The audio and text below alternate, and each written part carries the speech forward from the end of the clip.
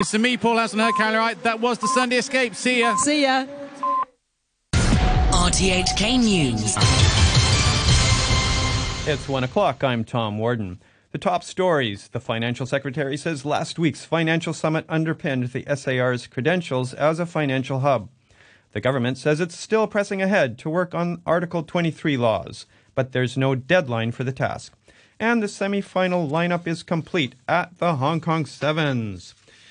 Financial Secretary Paul Chan says the Global Financial Leaders Investment Summit, which ended on Thursday, has showcased to the world that Hong Kong is opening up and resuming normalcy. Writing on his blog, Chan says participants told him they could experience the SAR's unique advantage and extensive opportunities as an international financial hub. He says there will be another finance summit next year. The Secretary for Justice says authorities are working full steam ahead to prepare for the legislation of Article 23, but there's no deadline for the task. Speaking on a radio program, Paul Lam said he wants to ensure that the law can tackle risks facing the SAR and even in the foreseeable future, and the Department of Justice is looking at relevant laws overseas. His deputy, Horace Chung, brushed aside concerns that Article 23 would limit people's freedom, saying that it could protect them. President Biden and Barack Obama have taken to the stage together at a campaign rally in Pennsylvania ahead of Tuesday's midterm elections. Mr. Biden said the elections would shape the country for decades to come, while Mr. Obama said fundamental rights were on the ballot. A fair economy that gives working people a fair shot. That's on the ballot. Fundamental rights are on the ballot. Truth and facts and logic and reason and basic decency are on the ballot. Democracy itself is on the ballot. The stakes are high. President Biden's predecessor, Donald Trump, has urged voters in Pennsylvania to vote Republican. The winner in Pennsylvania could determine which party controls Congress. The UN Human Rights Chief, Volker Turk, has urged Elon Musk to ensure that human rights are central to the management of Twitter, following the billionaire's purchase of the company and his decision to sack the entire human rights team. The BBC's Imogen Folks has more. The letter from the UN's human rights chief to the world's richest man sets out 6 fundamental principles he expects Twitter, and therefore Elon Musk, to uphold, including protection of free speech, avoidance of harmful disinformation, and a ban on content that incites violence or hatred. Mr. Turk says he's writing with concern and apprehension, adding that the sacking of half of Twitter's staff, including its entire human rights team, is not an encouraging start. The new leader of the far-right National Rally Party in France has said he wants to heal the country's divisions. 27-year-old Jordan Bardella has taken over from Marine Le Pen. Critics say Miss Le Pen remains the real source of power in the National Rally. She said she wasn't leaving the role to take a holiday. Je ne quitte pas la présidence de notre mouvement pour partir en vacances. I am not leaving the presidency of our movement to go on holiday. I remain more mobilised than ever. There will be no rest for me, as for each one of us, until we have straightened out the country for the future, for the movement. And as for France, it goes without saying that I will be where the country and the national cause will need me. Continuing overseas, Pakistan's government has immediately reversed a ban on the broadcast of speeches by the opposition leader Imran Khan. The media regulator had announced the measure yesterday, saying he'd made comments that threatened national security. Mr. Khan, who was shot in the leg at a protest march on Thursday, has accused senior members of the government and the military of plotting to kill him. The BBC's Samira Hussain reports from Islamabad. The ban on local media broadcasting speeches by former Prime Minister Imran Khan was barely invoked before it was revoked. Setting rules against making comments that would incite violence, the country's broadcast regulator said airing allegations by Imran Khan without editorial oversight was a violation of Pakistan's constitution. But the government quickly overruled the media authority and demanded the ban be lifted immediately. All of this comes a day after Mr. Khan accused the country's Prime Minister, Home Minister and head of the intelligence service of plotting to have him assassinated. To the weather forecast, mainly cloudy with a few rain patches and moderate to fresh northeasterlies. Still slightly cooler with 1 or 2 rain patches tomorrow morning, becoming fine with daytime temperatures rising in the following few days. Currently it's 22 degrees Celsius with the relative humidity 75%. You are listening to RTHK and the time is 5 minutes past 1. Hundreds of demonstrators have occupied the private jet section of Amsterdam Schiphol Airport, preventing aircraft from taking off. The protest was organized by two campaign groups who called for a ban on private jets and on short-haul plane journeys. The BBC's Paul Moss has more details. They've long been a particular target of environmentalists. Private jets pump out 10 times as much carbon dioxide per passenger as regular aircraft, according to Greenpeace. The campaign group joined with protesters from Extinction Rebellion Netherlands, sitting in front of the planes to stop them taking off. Military police moved in and detained what they said were a number of people. A spokesman for Schiphol Airport said it was hoping to achieve zero carbon emissions by 2050.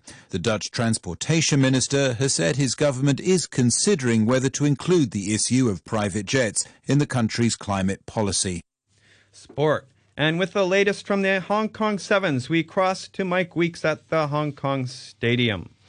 Thanks, Tommy. And the semi-final lineup is complete for the first Hong Kong Sevens for 3.5 years. And there's a familiar look to it, with Fiji up against Pacific rivals Samoa. But the reigning Hong Kong Sevens champions were far from impressive in their 12-7 win over South Africa, while Samoa were also lucky to get past Argentina, Owen Niue touching down in sudden death to take it for the South Pacific Islanders 1914. Current World 7 Series champions Australia are also through to the last four, but had to dig very deep against Ireland with three late tries to snatch that one 26-19. They'll play France for a place in the final. They've just beaten the US comfortably 28-14 in a shower of rain. The Cup semi-finals start at 3:45. But before that, Hong Kong are back in action in less than half an hour from now against their greatest Asian rivals, Japan, in a playoff for 13th place. The hosts have improved throughout the tournament and were desperately unlucky not to break their losing streak against World 7 Series regulars, Canada. After conceding two early scores, Hong Kong hit back with tries from Max Woodward, Russell Webb and Yu Kam Shing to take the lead. But Tom Isherwood silenced the stadium, putting Hong Kong out of the bowl 1917. This is Mike Weeks at the Hong Kong Sevens for RTHK. Thanks, Mike. On now to football and the English Premier League, where Manchester City are back on top of the table after some late drama in their match against Fulham at the Etihad. Erling Haaland's 18th league goal of the season came courtesy of a stoppage-time penalty, which he converted in their 2-1 victory. Haaland came off the bench after recovering from a foot injury. City had Joao Cancelo sent off in the first half, but battled back to take the win and go a point clear of Arsenal, who travelled to Chelsea this evening. Here's City boss Pep Guardiola. We played really good 90 minutes, but play 65 minutes, 10-11 against Fulham is not easy. Without the ball and with the ball, we were at the right tempo to play, waiting the right moment, and it was really, really good. One of the best experience we ever had here. So, and after see with our people together, and it was a great afternoon for us. Leeds came back from 3-1 down to beat Bournemouth 4-3 in a thrilling match at Ellen Road. Home fans had booed the team at halftime, but the atmosphere couldn't have been more different after 90 minutes. The win leaves Leeds in 12th. Brighton came from behind to beat struggling Wolves. The winner, a late Pascal Gross goal that made the score 3-2. It's a second win in a row for Brighton, who are now up to 6th in the table. Elsewhere, bottom side Nottingham Forest equalised in the dying minutes to draw 2-2 with Brentford. And in the late game, Everton lost 2-0 at home to Leicester. And that's the news from RTHK. Radio 3.